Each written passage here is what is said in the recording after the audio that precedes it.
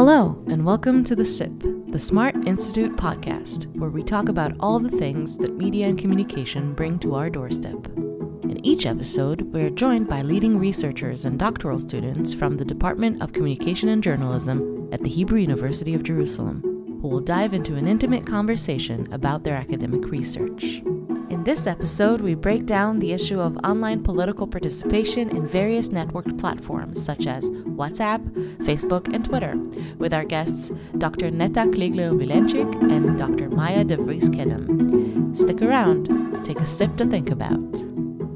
Hi Maya. Hi Neta, good morning. Good morning. I'm excited to be here in our radio station. We haven't been here yet. Yes, it's first time for me as well. And we were even able to find the room, so we already deserve a prize for that, I think. Completely, yes. Let's first introduce who we are, so everyone knows who they're listening to. So I'll introduce Maya to you all. So Maya is a lecturer here at the Department of Communication, and she finished her PhD about a year ago. I remember when you got the announcement about receiving the final approval. That was exciting. Her PhD thesis focuses on the role of social media in conflict zones, focusing on East Jerusalem Palestinians. And now Maya is a postdoc fellow at the University College of London, although she's here with us. I'm here. I cannot leave Jerusalem. The wonders of global society. The project she's working on is around the anthropology of smart aging. And in this project, Maya is conducting a long-term ethnography in a Palestinian community located in East Jerusalem. And she's exploring digital aspect in the lives of the elderly who live under an intractable ethno-political conflict. And we're all looking forward to read this fascinating ethnography when it will be published as a book in 2021. Hopefully. Hopefully. Of course it will. In general, Maya's research focuses on digital communication, participation of marginalized groups, and political activism in intractable conflict areas. And she's not only an academic. Maya's real passion, or additional passion, is documentary cinema. And she produced several short documentaries about water in the West Bank and about Jerusalem. I still need to see those. Oh yeah, let's do a screening. Sounds good.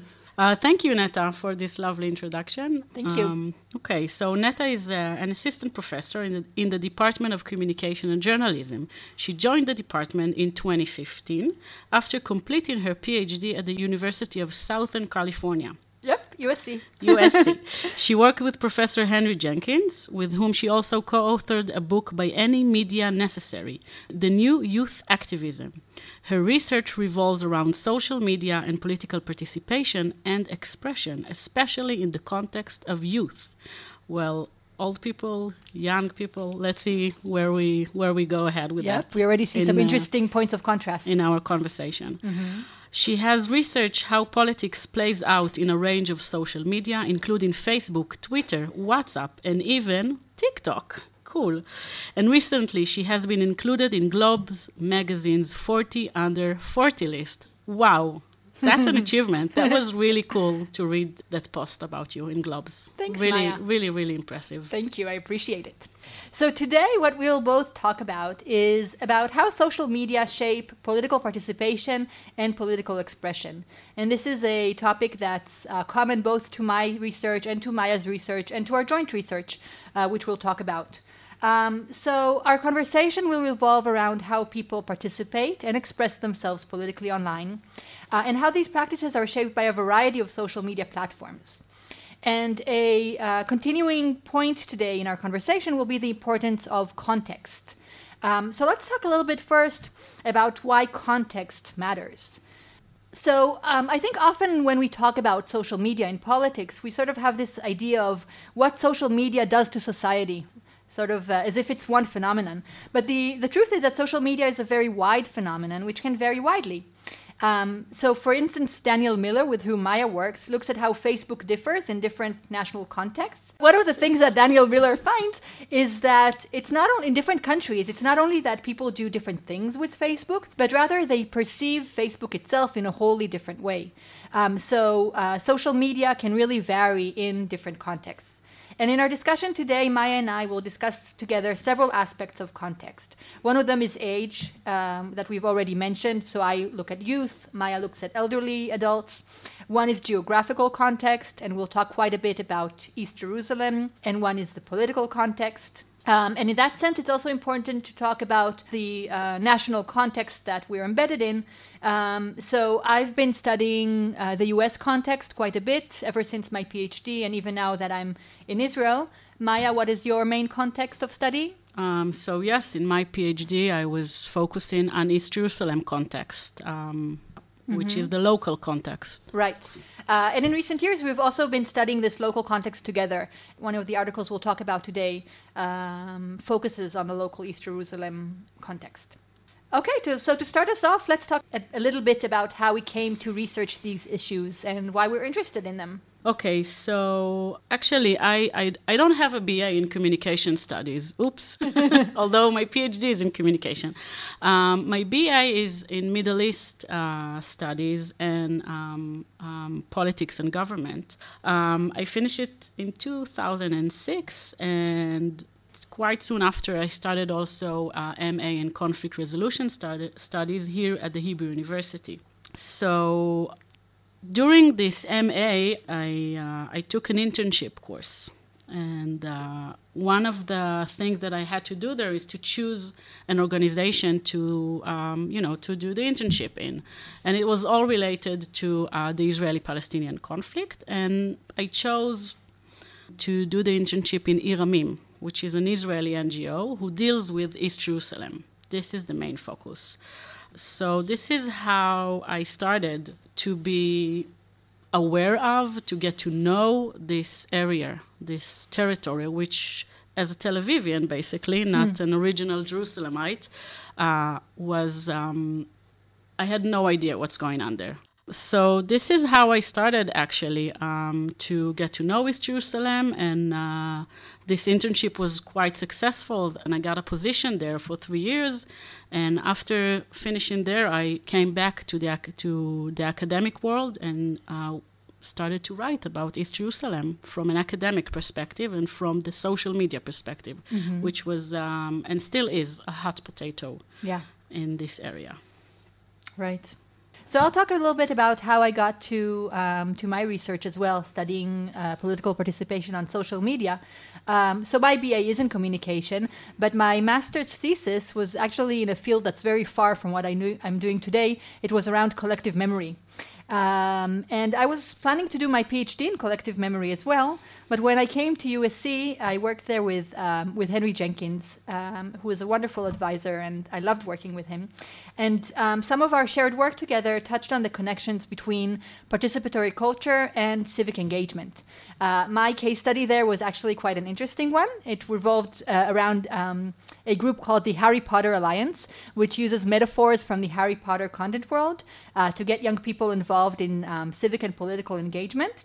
And that was sort of my doorway to think in general about how young people find their connections to the political realm. And that often happens on social media. So today I look at both political participation and political expression on a range of platforms and a range of contexts.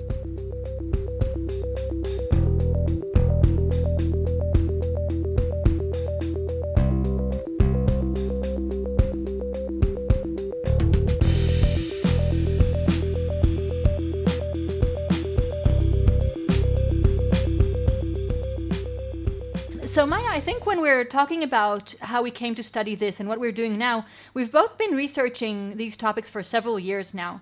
And I'm wondering, when you think about social media, about political participation, about the East Jerusalem context, what do you see as some main changes that happened during these years, both in terms of social media themselves and how people use them, and also in terms of doing academic research on this topic? Mm-hmm. First, maybe it's important just to understand what we actually mean when we talk about East Jerusalem. Yeah. I think it's important for our audience. So East Jerusalem is the territory that was occupied / annexed / united by Israel back in 1967, the Six-Day War. And it until then it belonged to Jordan, to the Jordanian kingdom. And in 1967, this territory, around 70,000 dunams, and 28 Palestinian/Arab villages, was all of a sudden part of Israel, part of the municipal borders of Jerusalem. These people received the legal status of permanent residents. It means that they hold the Israeli ID card, like you and me, but they have some limited rights. For example, they're not allowed to vote to the Israeli parliament, to the Knesset, and they do not hold the Israeli passport. So if they want to travel, for example, whatever, to the States, to London, either some of them may use the Jordan passport, depends where do they go. But if they leave from Ben Gurion Airport, they have to issue laissez-passer, which is sort of papers that they have to take with them. So this is really important to understand the political situation in this territory. So even though they're 5 minutes from here, some of their political context and political lives are very different. Very different. Yeah. In a very extreme way. Yes. It's also important to understand that East Jerusalem, I would say until the Trump program or the Trump resolution, was supposed to be the capital future of the Palestinian state. And so it has also very strong feelings in the Palestinian narrative, and also, of course, also for the Jerusalemites, the Palestinian Jerusalemites who lives inside the city. Mm-hmm. But let's talk about social media and why I even started doing that and what actually changed. So back in 2013, I actually saw on my Facebook profile many pages, some groups, some Facebook groups, but also heavy individuals writing on Facebook in Arabic, writing about politics, writing about the situation, and also writing about just daily life. And these were Facebook friends you had from your work at the NGO? I had many contacts online from my position in Iramim. And also because I speak Arabic. I speak the language, and it's a very genuine feeling of, or part of my identity, I would say, always to search how to communicate or to create a dialogue with the Palestinian side. Yeah. It's something that I grew up with as a child. And it's just part of my identity. Yeah. So when seeing that on my Facebook profile, I felt, oh my God, there is something here, a new conversation, new channels of communications. You can read what people think. You can feel the, I would say, even the street, the vibes in the street. And I found it fascinating just to delve in and start reading and seeing what's going on there. Then I had a meeting with my advisor, Ifat Maoz, Professor Ifat Maoz. We sat in Cafe Yoshua, her second office. Yeah. And it was a great meeting because we decided back then that she will be my advisor at the PhD. How exciting. And, yeah. I brought some, I printed some text, and I showed her some Facebook pages, and she was super excited about it. And we were both very happy to do that, to start doing that together. So, and let's just say that it's not a field that there was much research about before, right? Or still even? Still, I would say still. First of all, you have the language barrier. Not many Israelis speak Arabic. Of course, you have people in other places, in Jordan or also in Egypt, also in Ramallah, writing about social media in the Palestinian society, but not a lot. I would say that I had 2 years, about 2 years until the end of 2014, more or less, that Facebook was a vivid platform to be in, to look for information, to understand. In terms of the political expression of East Jerusalem Palestinians. Yes, but also in terms of writing about just mundane issues, just daily life. Yeah.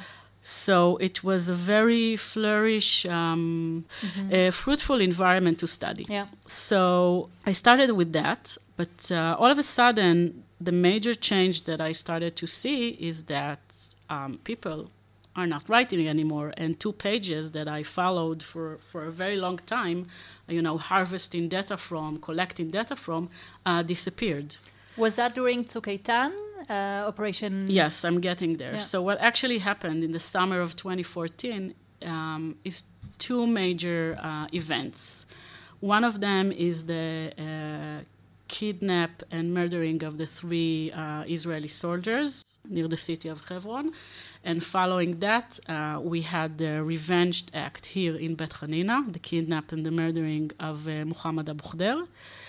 That was a little bit before Tzuk Eitan, the Gaza war in 2014, a few weeks before. And even before Tzuk Eitan, these 2 events already started to be like an alert to people to stop writing on Facebook.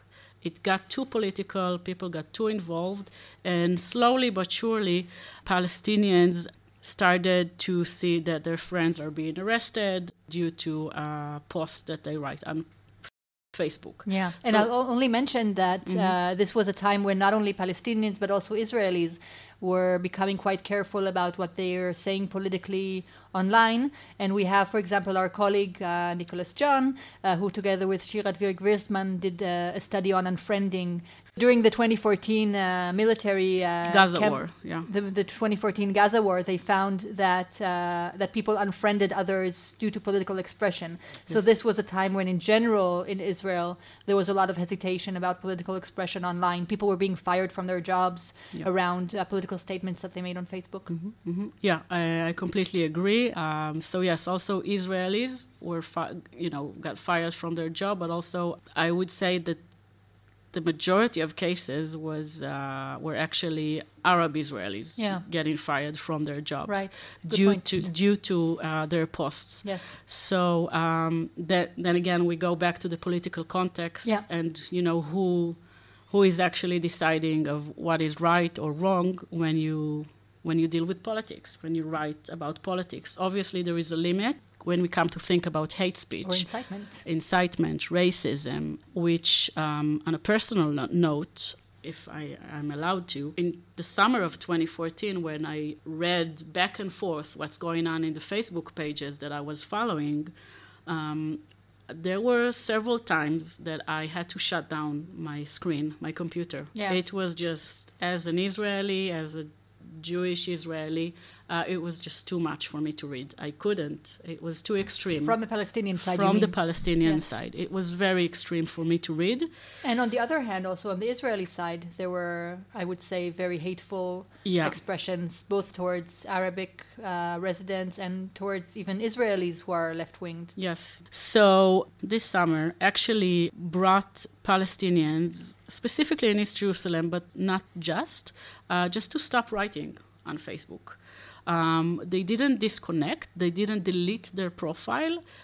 They were there, but not writing. So it was either Facebook pages that are removed by Facebook, but due to complaints maybe of ordinary citizens who click the report button of Facebook that some of us know.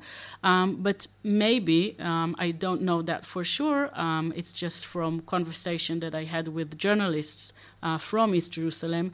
Some of them think and are actually quite sure that it was removed due to a collaboration between Facebook and the intelligence forces in Israel. So people stop writing,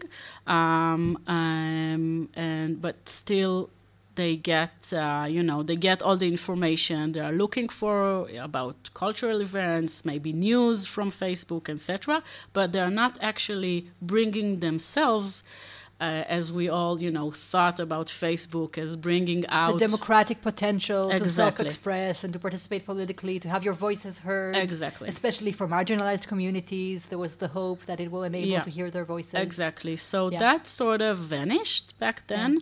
Obviously, it doesn't mean that they don't have a voice. It's just being channeled into other platforms. So, and This is, by the way, a global phenomena because we see that people all around the world are moved to WhatsApp, to Instagram, although they belong to Facebook now. But people either prefer to write on other platforms or just write less, or maybe just to share more images, to use more visualizations of their being or their identity. But there is a sort of, I would say, a global phenomena of being highly aware of the damages of sharing too many politics online. Yeah, I agree. And I think actually So we started with this local context and the microcosm of East Jerusalem Palestinians, but I think in a way it foreshadows processes that happened globally. So I think in the literature today we can, if we think about the main trend today in the study of social media and political participation, there is a focus on what Thorsten Quandt calls the dark side of participation. So there's a lot of concern about the role that social media play in democracies, in elections, concerns about misinformation, concerns about incivil speech, concerns about hate speech, as you mentioned, concerns about political polarization.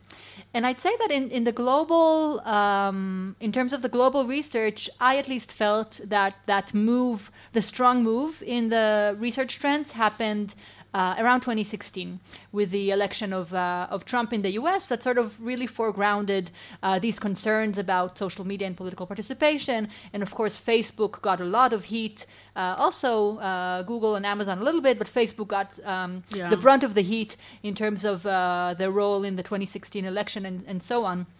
But really, I think when you're talking now about how these things started in Israel, both in Israel and in East Jerusalem in 2015, I think that sort of foreshadows that trend, where people either are concerned about what they say online, maybe prefer to move from the more mainstream, big public social media like Facebook to more closed platforms like WhatsApp.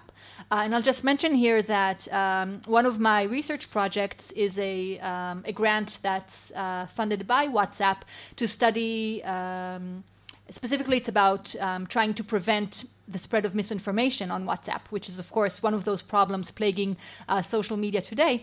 But the methodological aspect here is that it's very difficult to study these private platforms because unlike Facebook, definitely unlike public Twitter, it's very difficult to get access to these conversations. It's harder to know what's going on there. And so this move of people from open social media to closed platforms also had very clear ramifications for us as researchers studying these areas. I completely agree with you. Just to emphasize a small nuance about Facebook, that a change that I also saw around 2014, 2015 is that people are, not writing on their feed or on other, public pages feeds. Rather, they prefer to write in closed groups that you have on Facebook. Yes. So, for example, you have a very big group called Ask Jerusalem, but people can write their questions about the Israeli identity card. How do you get whatever? How do you get that? How do we go to the Israeli Interior Office? Yep. But, the conversation moved to a more closed and, of course, in my opinion, semi-private platforms because it's never private. True. It's important to emphasize, unless maybe you write on Signal, which in Israel is not that popular, or Telegram, which become maybe more popular. Yeah. And I'll mention that actually my colleague Ori Tenenboim and I have a conceptual article that we're working on that looks exactly at those semi-private spaces. We call them meso news spaces. So these are spaces where people engage with the news in spaces that are between private and public. So these closed groups on Facebook, for example, or large WhatsApp groups like the one that I'm studying around political conversation. And I think that people want to move to these groups exactly because of the dissatisfaction with the large social media that we've discussed. Yes, the price is just too high, politically wise, socially wise. the price became too high. And Yeah. also, I think the lack of trust, if we think about the fake news era and the 2016 U.S. election, which you raised, and of course the Cambridge Analytics story, which important to mention in this regard, yes. turned tables, in my opinion, among many social media users, which is basically all of us. Even very highly engaged users. Exactly. I just do want to say that because I mentioned this concept of dark side of participation, that I do feel still that my research somewhat goes against this trend, and actually have a paper where I react to Thorsten Quant's article about dark side of participation, and it's called Why We Should Still Be Looking at Good Participation. Because I still maintain cautious optimism about the potential of social media to enable political voice for youth, for other participants, and to enable positive engagement. And I think that some of that is happening in these, what we call meso news spaces. So among groups, especially in contexts where people are engaged together with others over time. I think that's where good participation still occurs. So I want to maintain a sense of optimism here. Yeah, that's it's always good to be optimistic.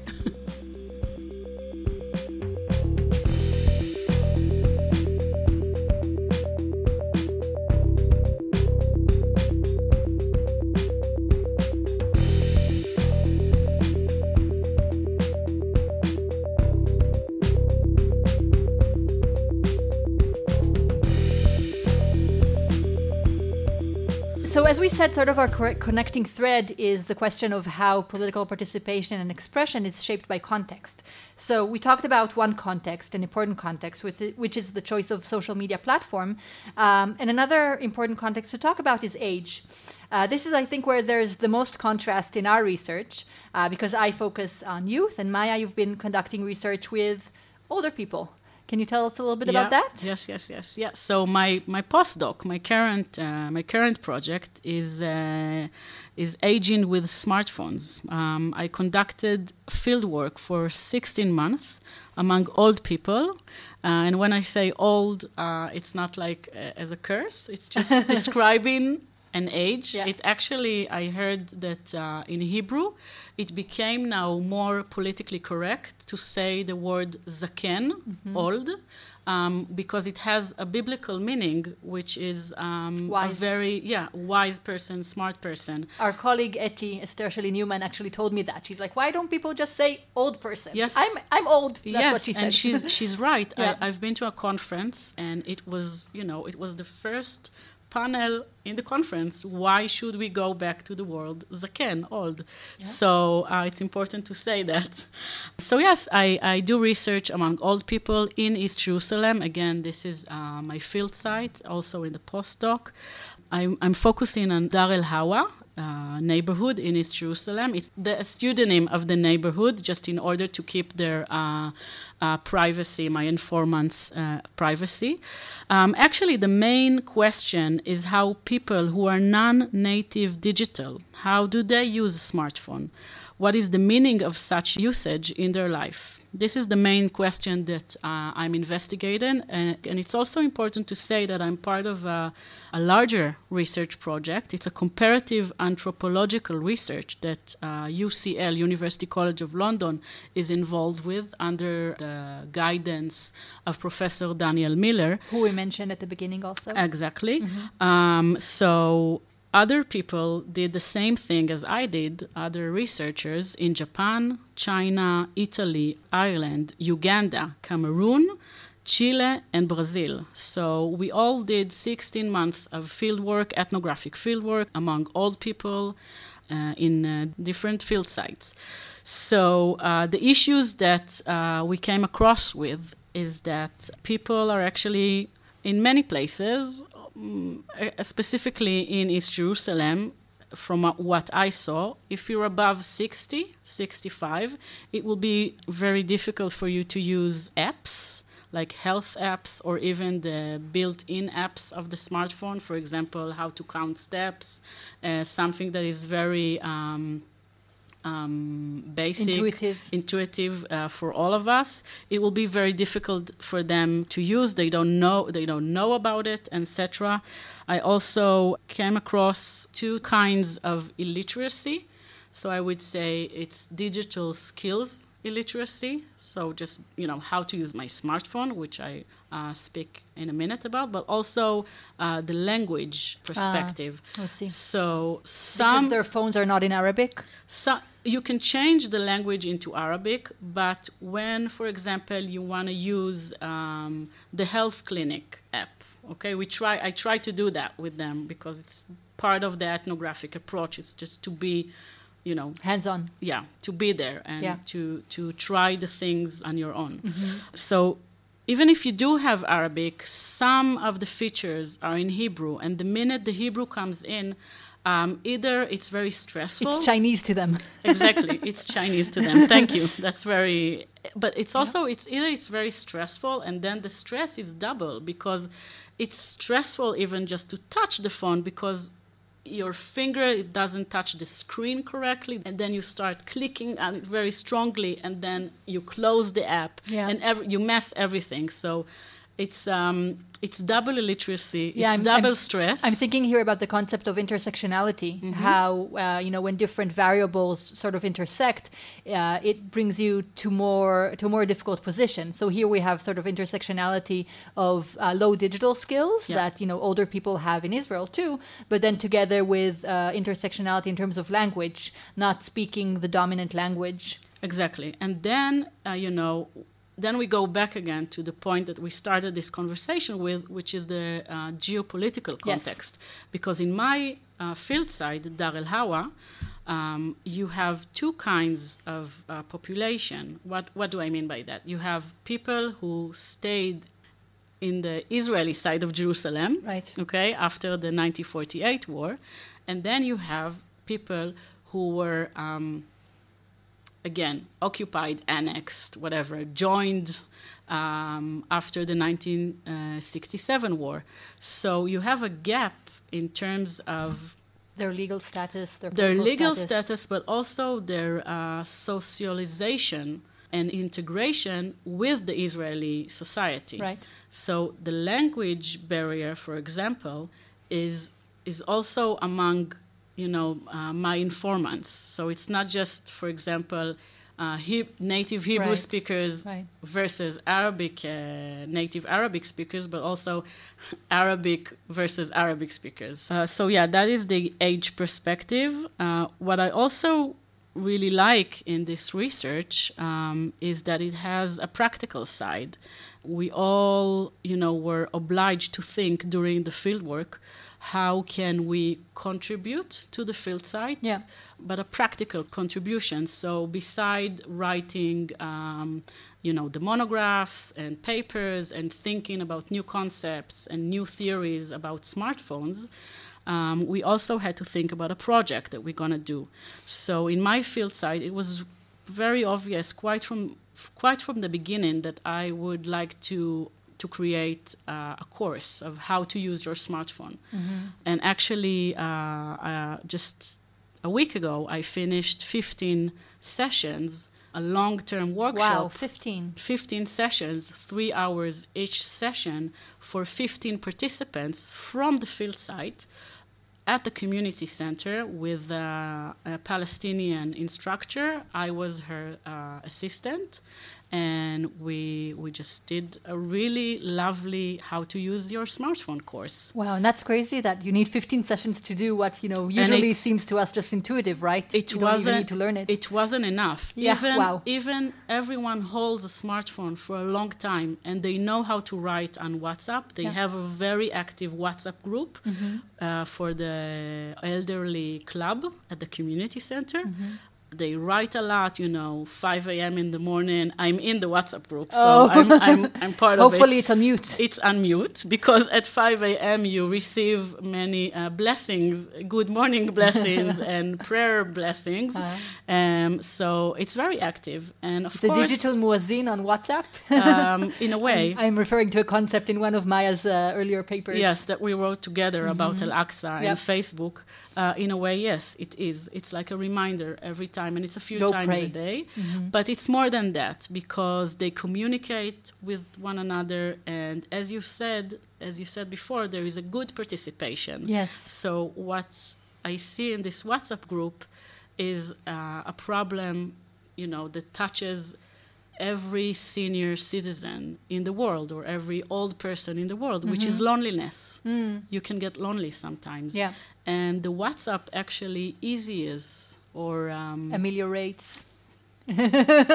reduces the lonely feelings that an old person might have just because the kids are not at home, maybe they live far away, maybe they don't take care of the grandchildren, etc., and all of a sudden there is another group that you communicate with. So I agree with you in that manner that there is good participation.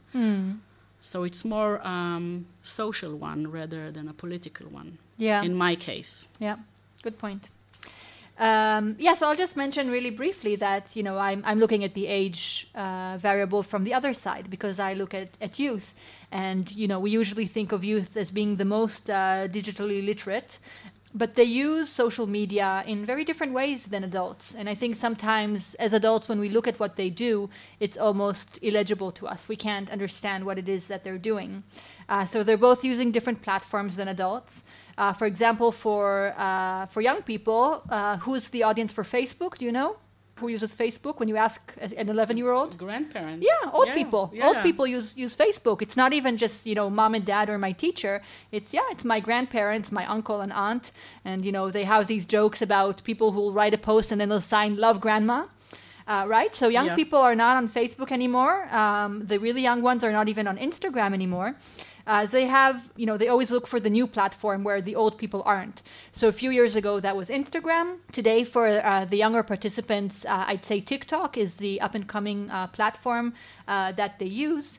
But besides different platforms, they also have different preferred modes of expression. So we can take a look at, a young person's TikTok, for example, and for us, it will just be, as we said before, it's Chinese to them. So it will be Chinese to us. We can maybe understand the words that they use, but we don't understand, why is it that they use only emojis? What are these stupid, practical jokes and all these, the same letter over and over again, or the, 100 exclamation marks and so on. Young people do a lot of use of popular culture, lots of jokes, and a lot of humor, and that's the way that they express themselves even around politics. So even if they're expressing their political opinion, they'll use these same resources.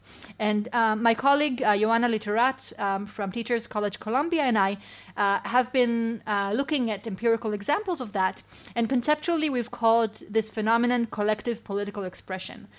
So we're thinking about how young people, but not only, use shared symbolic resources like popular culture to connect to an imagined audience. And just a short note about this idea of the imagined audience. So we talked about this a little bit, that when we write on social media, sort of like when we're talking here in our little radio studio, we don't know who our audience is. We have no idea who's listening to us, who our message is reaching. And so we're, in a way, talking to an imagined audience. Collective political expression is sort of this combination of broadcast mode and interpersonal communication. Since you don't know who you're actually communicating to, you're imagining an audience. Often you imagine an audience who is like you, because that's easier for us, although we don't know who our actual audience will be. And I just want to give one sort of funny example of how young people use shared symbolic resources for political expression. Joanna and I have a study that looks at political expression on TikTok around the 2016 election. And a lot of young people, for example, do remixes there of Trump singing, the song from Frozen, "Do you want to build a snowman?" Yeah. So they have, "Do you want to build a wall?" Nice. Yes. And there's a lot of... I didn't know TikTok is from 2016. So it was actually at the time it was Musical.ly. And now it's called TikTok, but it's the same platform. And Musical.ly started in 2014. So yes, in the 2016 election, we see quite a lot of youth engagement around politics on TikTok. Nice. Yeah. So we see how these shared symbolic resources are used in a humorous way, but it also expresses a political opinion. They're often expressing, sometimes it's a critique of Trump, sometimes it's praise of Trump, sometimes you don't know what it is, but it is definitely political expression. Mm-hmm.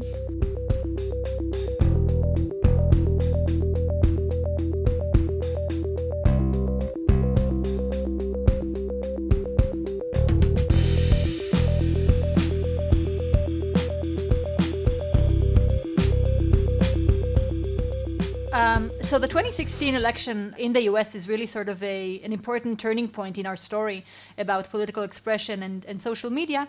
But I want to take us from the US context back to the Israeli context, and even the very local context of East Jerusalem that we started off with.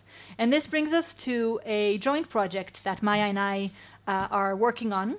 And this is together with collaborators from Germany, from the Free University of Berlin.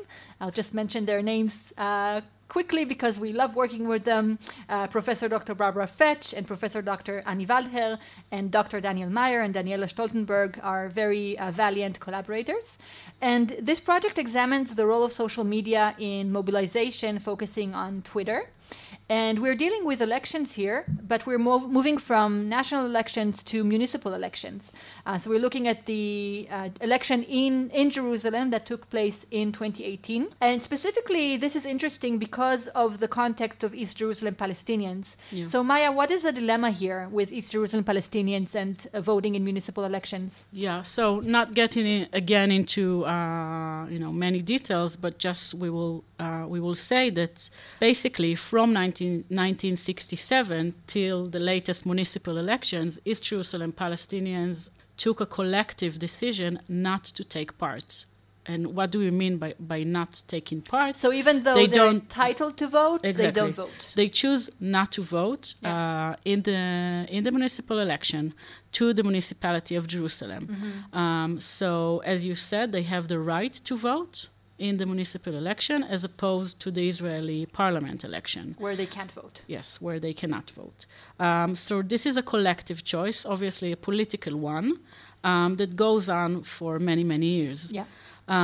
So we were thinking about this unique situation, this unique case of people having a right to vote, which is sort of, as we think in Western, democratic thought. Western democratic thought is the ultimate right of a citizen. Even a duty. And right? A duty. The ultimate duty of a citizen. As a civil duty. Yeah. And here we see a different reaction to this right, which is actually boycotting the elections. We were thinking about this context and this unique situation, and we were also thinking about the concept of mobilization, because we all, in the academic research and also in media, when you talk about social platforms and networked platforms, you always speak about their power to mobilize people, either to participate in elections or in demonstration or in any other civil act, right? They can move us. We were thinking about the Arab Spring, etc., although we can criticize this as well. Right.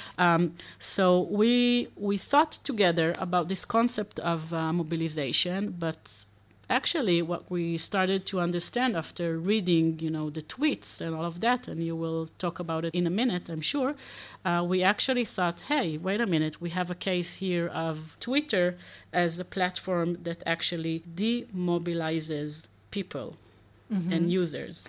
And the interesting thing is, Maya, you raised this idea of demobilization, and then we found that it's actually an existing concept in the literature.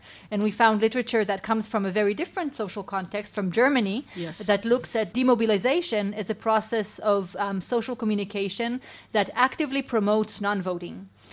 So German researchers found that sometimes when you talk to non-voters, it doesn't lead you to vote, but rather it demobilizes you. And we took that concept and applied it to our local context here. So let's talk a little bit about the findings in this paper. So I'll say that this is a mixed methods paper, and we did both a quantitative analysis together with our collaborators and also a qualitative analysis. Maya, do you want to speak a little bit about the main trends that we found, especially in the qualitative analysis, in terms of the Hebrew-speaking corpus and the Arabic-speaking corpus? So generally speaking, I would say it's the Hebrew corpus was encouraging people to go out and vote, mainly trying to mobilize Twitter users or other individuals just to, go fulfill your democratic right, your civil duty, as we said, and just vote in the municipal election. In contrast, in the Arabic-speaking corpus, we saw demobilization processes, and we actually thought of two forms of such demobilization, which is active one, literally saying out loud, right? Out loud on Twitter, writing out loud, don't vote. Voting is a betrayal. Don't do it.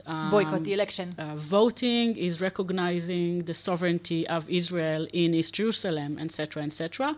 And there was also a form of indirect demobilization, which, we thought about it as just people are not talking about it. In that manner, when you don't talk about something, it actually doesn't exist in many, many cases. So we thought that this sort of lack of participation or even just sharing other tweets about non-voting would be a sort of indirect demobilizations. If you want to add anything about it, you're welcome. Yeah. No, I'll just also mention that that what we did in the paper using different methods is we looked also at how the participation is structured by language. So we already talked here about language also as a context. And we found that when you look at the different languages, even though these people are in one shared local space, it's a completely different world. Their interpretation of the election is a completely different one. And this is what explains also their behavioral outcome. If you see the election as a democratic festival, the outcome should be, go vote. But if you see the election as betrayal, as part of normalization and so on, it actually makes sense that the political outcome you'll decide is to boycott the election. And in our discussion, we sort of discussed this dilemma and also question how it can be ameliorated with other political acts. Mm-hmm. Yeah, and just maybe to add that it wasn't... we weren't that surprised by it. It's a reflection of the reality of what's going on in the city specifically. Right. I think the nice thing here about social media is that it enables us a window to understand these processes more deeply. So, of course, we know that East Jerusalem Palestinians don't vote, but it helped us sort of understand the active communicative processes that happen behind that. Mm-hmm. Why is it that they don't vote and how that's related to their interpretation of the election? Mm-hmm.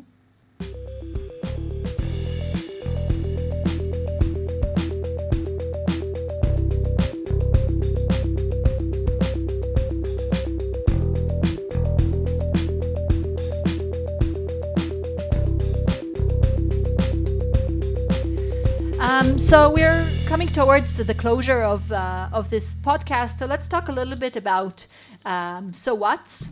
I think sort of on a conceptual level, the main idea here in our whole discussion is that it's not enough to talk about social media doing X or even social media doing X to political participation. But rather, if we want to understand how social media shape political expression and political participation, we have to be very, very aware of context. And we discussed several contexts here. We discussed age. We discussed social media platform. We discussed local contexts and geopolitical context. So we really encourage people thinking about these issues to have a lot of nuance when they think about these different variables. Maya, so what's in the future for you? Where are you going with this research? Okay, so I'm currently writing a monograph, a book, hopefully to be published in UCL Press about aging with smartphone in El-Quds, Jerusalem. And this is supposed to be in the near future. But also, as I said earlier, what I like in this project is that it has a practical side. So I'm hoping maybe to think of a mutual project of expanding accessibility to old people within the government with, for example, governmental apps or mobile health by the government, etc. And in a month or so, I'm having a meeting, a workshop. You are invited as well, Neta, as you know, with representative from the government, from the digital offices in the government. We're trying to work with the Israeli public and with minorities groups in the Israeli society. So that's in the near future. Yeah, and I'm lucky to have you to work with you, Maya, because you remind me of the practical implications, because I'm usually not so practical. I'm more around the theory that's and why the conceptual. we work good together. That's true. And what's for you? What you hiding in your future? Yeah, so as usual, I'm engaged in about 10 million projects at the same time. But some of the projects that I'm interested in working on now, I have a project around political expression on different platforms around a very contentious case in Israeli politics, which is the shooting in Hebron by soldier Elor Azaria. I talked a little bit about my project about misinformation on WhatsApp groups and avoiding misinformation. And I also have a comparative research on political talk that I'm very excited about that looks at how people engage in political talk in 5 different countries. So I'm busy, and Maya, you're busy as well. Yes, we are busy. And sort of as a closing question or thought, I was wondering if you think that we're lucky that we're in this time when there's so much to study around social media and politics. I feel like every day the world is giving us interesting new problems to study. Yes, I think we're very lucky, both as academia women, but also as individuals. We have, as you said earlier, we have a window to understand groups, people, activities around the world, but also around us. Yeah. Some things that were maybe, you just never heard about, or people are all of a sudden very close to you. So, I feel I'm very lucky. Thank you, Maya. Thank you, Neta. And thank you, imagined audience, for listening. Yes. This podcast is brought to you by the Smart Family Institute. Our producer and editor are Tzli Sharon and Ori Dror, with help of the director of the Mount Scopus Radio Studios, Moti Barakan. Special thanks to Idana Meet Danhi for recording the opening and closing. If you like what you heard, please subscribe to the Smart Podcast. You can find us at the Smart Institute website or wherever you get your podcasts. Until the next episode, stay home and stay smart.